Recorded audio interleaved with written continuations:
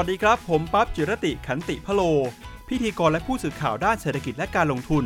และนี่คือรายการ Money Breakfast รายการที่จะมาบอกเล่าเรื่องราวความเคลื่อนไหวของเศรษฐกิจและการลงทุนทั่วโลกพร้อมปัจจัยสำคัญที่ส่งผลต่อตลาดหุ้นในค่ำคืนที่ผ่านมาและเพื่อไม่ให้พลาดโอกาสการลงทุนในเช้าวันใหม่ของคุณเช้าวันนี้มีอะไรที่คุณต้องรู้บ้างมาติดตามกันได้เลยครับ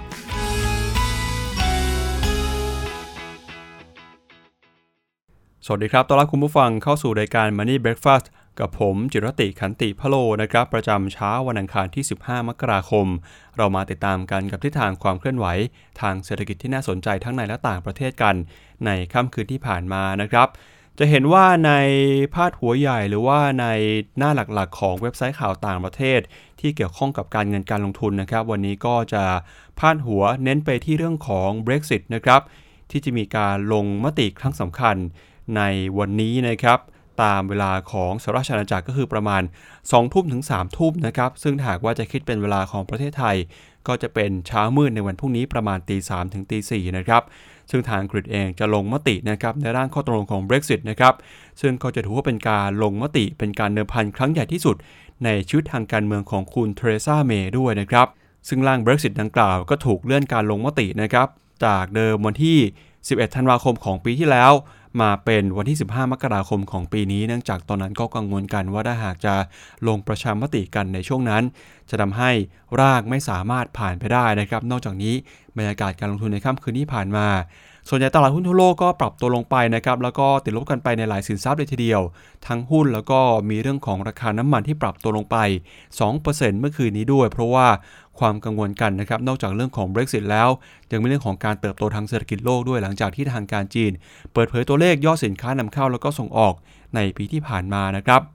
เดี๋ยวเรามาดูกันก่อนนะครับกับทิศทางความเคลื่อนไหวของตลาดหุ้นสหรัฐครับเมื่อวานนี้ตลาดหุ้นสหรัฐก็ปรับตัวกันลงมาทั้ง3ดัชนีเลยนะครับทั้ง S&P 500 ติดลบไป 0.53% NASDAQ ย่อตัวลงมา 0.94% รวมไปถึงดาวโจนส์ที่ติดลบไป 0.36% ด้วยนะครับซึ่งความกังวลเรื่องของเศรษฐกิจโลกนะครับก็เกิดมาจากการที่จีนนะครับโดยสำนักงานศุลกากรของจีนเปิดเผยยอดส่งออกของเดือนธันวาคมนะครับในปีที่ผ่านมาติดลบไป 4.4% นะครับเมื่อเทียบเป็นรายปีขณะที่ยอดนำเข้านะครับก็ปรับตัวลงมา 7.6% ซึ่งก็ทำให้จีนนะครับมียอดการดุลการค้าในเดือนธันวาคมอยู่ที่ระดับ 57,100 ล้านดอลลาร์นะครับซึ่งทั้งยอดส่งออกแล้วก็นำเข้าในเดือนธันวาคมก็ถือว่าเป็นตัวเลขที่ย่ำแย่ที่สุดในรอบประมาณ2ปีนะครับแล้วก็ดูตลอดภาพรวมทั้งปี2018ที่ผ่านมาก็จะพบว่ายอดส่งออกของจีนนะครับมีการปรับตัวขึ้นมาได้ตลอดทั้งปี 7.1% ซึ่งก็เป็นการชะลอตัวลงนะครับจากยอดของปีก่อนหน้าก็คือปี2017ที่บวกขึ้นมาได้ 7.9% ส่วนยอดนำเข้านะครับก็เติบโตได้เพียง 12.9% ในปีที่แล้วนะครับเมื่อเปรียบเทียบกับปี2017ที่เติบโตได้ 15.9% นะครับซึ่งการชะลอตัวของการส่งออกแล้วก็นำเข้าของจีนนะครับก็ทำให้เกิดความกังวลเรื่องการเติบโตของเศรษฐกิจโลกในปีที่ผ่านมาด้วย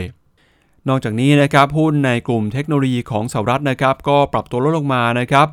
หลังจากที่บริษัท Dialog Semiconductor นะครับซึ่งเป็นผู้ผลิตชิปนะครับรายใหญ่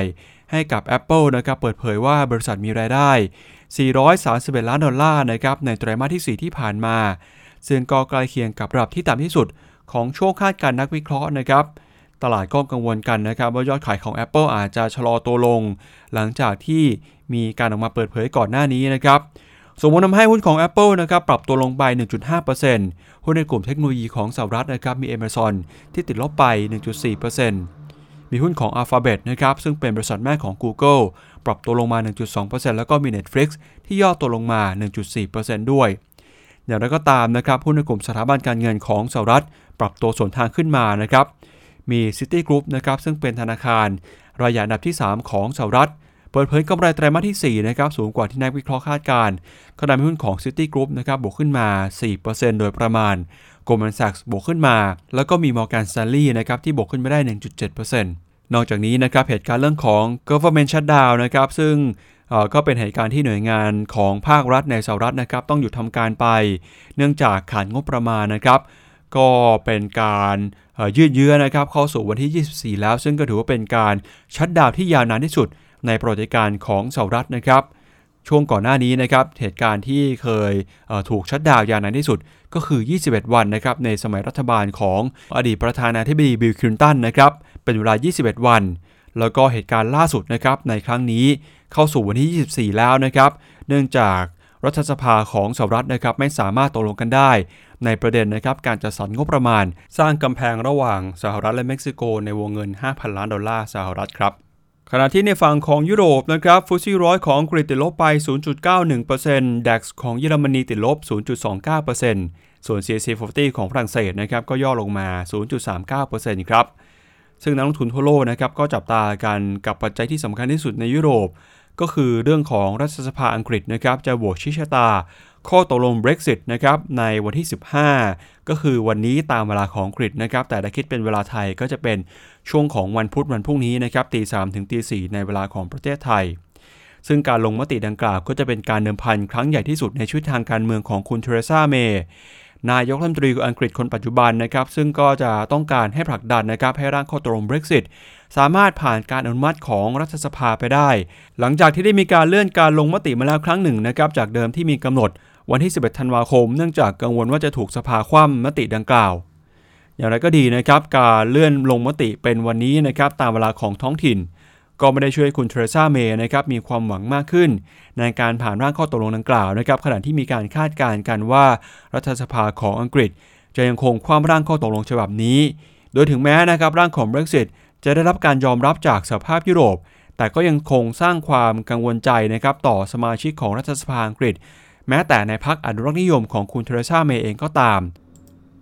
ซึ่งในการลงมติครั้งนี้นะครับคุณเทเรซาเมย์จำเป็นต้องได้รับเสียงสนับสนุนจากสมาชิกสภาอย่างน้อย320เสียงซึ่งก็ถือว่าเป็นจำนวนที่มากกว่าครึ่งหนึ่งของทั้งหมด639เสียงนะครับขณะที่นักวิเคราะห์จากสำนักข่าว BBC คาดการณ์ว่าร่างกฎหมาย Brexit นะครับมีโอกาสที่จะถูกคว่ำในสภาโดยมีช่องว่างคะแนนทิ้งห่างมากถึง228เสียงซึ่งนอกจากเสียงที่คัดค้านจะมาจากพรรคฝ่ายค้านแล้วสมาชิกสภาจำนวนหนึ่งของพรรคอนุรักษ์นิยมนะครับก็เตรียมจะโหวตความร่างข้อตกลงดังกล่าวด้วยเช่นกันซึ่งถ้าหากว่าร่าง Brexit นะครับถูกโหวตคว่ำตกลงไปก็จะถือว่าเป็นจุดจบสำหรับการดำรงตำแหน่งนายกรัฐมนตรีของคุณเทเรซาเมย์นะครับโดยนักวิเคราะห์ก็คาดการณ์สิ่งที่จะเกิดขึ้นหลังจากที่ร่างข้อตกลง Brexit นะครับไม่ผ่านการอนุมัติในสภาก็คือการลาออกจากตำแหน่งของคุณเทเรซาเมย์มีการเปิดอภิปรายไม่ไว้วางใจนำไปสู่นะครับการยุบสภาเพื่อเลือกตั้งใหม่แล้วก็มีการจัดทำการลงมติ Brexit ในรอบ2นะครับรวมไปถึงเกิดความปั่นป่วนทางการเมืองด้วยซึ่งก็จะส่งผลกระทบต่อกระบวนการ Brexit นะครับทำให้ต้องเริ่มนับหนึ่งใหม่ขณะที่อังกฤษเองก็มีกำหนดจะแยกตัวออกจากยุโรปอย่างเป็นทางการวันที่29มีนาคมนี้นะครับส่วนตลาดหุ้นเอเชียเมื่อวานนี้ก็ปรับตัวลงมาเช่นกันนำมาโดยตลาดในฝั่งของจีนแล้วก็ฮ่องกงโดยเซี่ยงไฮ้คอมโพสิตของจีนติดลบไป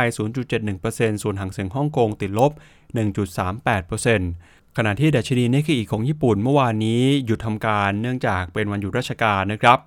โดยตลาดหุ้นเอเชียที่ถูกกดดันเมื่อวานนี้ก็มาจากความกังวลเรื่องการเติบโตของเศรษฐกิจจีนหลังจากที่มีการเปิดเผยตัวเลขนำเข้าและส่งออกน้อยกว่าที่ตลาดคาดการไว้ครับมาดูที่ทิศทางของราคาน้ำมันกันต่อนะครับจากแรงกดดันเศรษฐกิจจีนทำให้ราคาน้ำมันดิบเมื่อคืนนี้ติดลบไปนะครับฝั่งของ WTI ย่อตัวลงมา 2.1% มาอยู่ที่$50.51ต่อแบเรลส่วน Brent ก็ติดลบไป 2.5% มาอยู่ที่$58.99ต่อแบเรลนะครับซึ่งจีนเองก็ถือว่าเป็นผู้ที่นำเข้าน้ำมันดิบรายใหญ่ที่สุดของโลกเวลาที่มีข่าวว่าเศรษฐกิจจีนชะลอตัวราคาน้ำมันก็จะได้รับผลกระทบไปด้วยโดยการซื้อน้ำมันของจีนนะครับเทียบกับสัดส่วนคือ 18.6% ของการนำเข้าน้ำมันดิบทั่วโลกในปี 2017 ที่ผ่านมาส่วนทิศทางของราคาทองคำเมื่อคืนนี้ก็ปรับตัวบวกขึ้นมานะครับหลังจากที่ค่าเงินดอลลาร์อ่อนค่าลงไปแล้วก็นักทุนเข้ามาซื้อทองคำในฐานะที่เป็นสินทรัพย์ปลอดภัยกันมากขึ้นหลังจากที่ตลาดหุ้นสหรัฐติดลบไปใน2วันทำการก่อนหน้านะครับซึ่งเมื่อคืนนี้ทองคำก็ปรับตัวบวกขึ้นมาได้ประมาณ 0.14% มาซื้อขายกันอยู่ที่ 1,291 เหรียญต่อไทรออนซ์ครับก็ขึ้นมาใกล้เคียงกับ 1,300 เหรียญแล้วส่วนที่ทางค่าเงินนะครับค่าเงินดอลลาร์ก็อ่อนค่าลงไปเมื่อเปรียบเทียบกับค่าเงินเยนรวมไปถึงค่าเงินปอนด์ด้วยนะครับก่อนที่ทางอังกฤษจะโหวตชี้ชะตาข้อตกลงของ Brexit ครับโดยทาง JP Morgan คาดว่าเงินปอนด์อาจจะพุ่งขึ้นไปถึง 4% นะครับเทียบกับเงินทุกสกุลถ้าหากว่ารัฐสภาของอังกฤษโหวตอนุมัติร่างข้อตกลง Brexit ในวันที่15นี้นะครับขณะที่ทางโนมุระก็คาดว่าเงินปอนด์จะอ่อนค่าลงไปมากกว่า 2% เมื่อเทียบกับดอลลาร์สหรัฐถ้าหากว่าข้อตกลงเรื่องของ Brexit นะครับไม่สามารถผ่านสภาไปได้มาดูกันต่อที่ตลาดหุ้นไทยเมื่อวานนี้นะครับดัชนีเซ็นดีเด็กซ์ก็ติดลบนะครับนำภูมิภาคโดยติดลบไป 14.47 จุดหรือว่าประมาณ 0.91%ท่ามกลางแรงกดดันนะครับทั้งจากเรื่องของเศรษฐกิจโลกเรื่องของการค้าของจีนที่ชะลอตัวปัญหาแรงกดดันจากตลาดหุ้นสหรัฐรวมมาถึงปัญหาเศรษฐกิจในประเทศด้วยนะครับจากการประกาศผลประกอบการของกลุ่มธนาคารพาณิชย์นะครับโดยเมื่อวานนี้หลักทรัพย์ที่มีมูลค่าการซื้อขายสูงสุดนะครับก็นำมาโดย IVL นะครับมี BDMs ที่ปรับตัวขึ้นมา IVL เมื่อวานนี้ติดลบไปนะครับแล้วก็มีหุ้นในกลุ่มพลังงานอย่างปตท.นะครับ LT ปรับตัวลงมาแล้วก็มี PTTGC ที่ย่อตัวลงไปด้วยส่วนวันนี้นะครับตลาดจับตากันกับการประชุมครม.สัญจรนะครับในประเด็นเรื่องของการพัฒนาเศรษฐกิจและสังคมในกลุ่มจังหวัดภาคเหนือนะครับวันนี้ไปครม.สัญจรกันที่ภาคเหนือนะครับแล้วก็ยังติดตามกันกับการแก้ไขปัญหาฝุ่นละอองขนาดเล็กไม่เกิน 2.5 ไมครอนหรือว่า PM 2.5 ด้วยหลังจากที่ทางภาครัฐนะครับก็เริ่มจะตื่นตัวออกมาสั่งการแก้ไขปัญหาฝุ่นละอองที่ส่งผลต่อสุขภาพของประชาชนในช่วงนี้มากขึ้นครับและนี่ก็เป็นทั้งหมดของรายการ Money Breakfast รายการที่จะมาบอกเล่าเรื่องราวความเคลื่อนไหวของเศรษฐกิจและการลงทุนทั่วโลกพร้อมทั้งปัจจัยที่ส่งผลต่อตลาดหุ้นในค่ำคืนที่ผ่านมาเพื่อไม่ให้พลาดโอกาสการลงทุนในเช้าวันใหม่ของคุณกับผมจิรติขันติพโลนะครับคุณผู้ชมสามารถเข้าไปติดตามแนะนำรายการนะครับรวมไปถึงแสดงความคิดเห็นได้ที่ Facebook จิรติขันติพโลนะครับวันนี้ลาไปก่อนสวัสดีครับ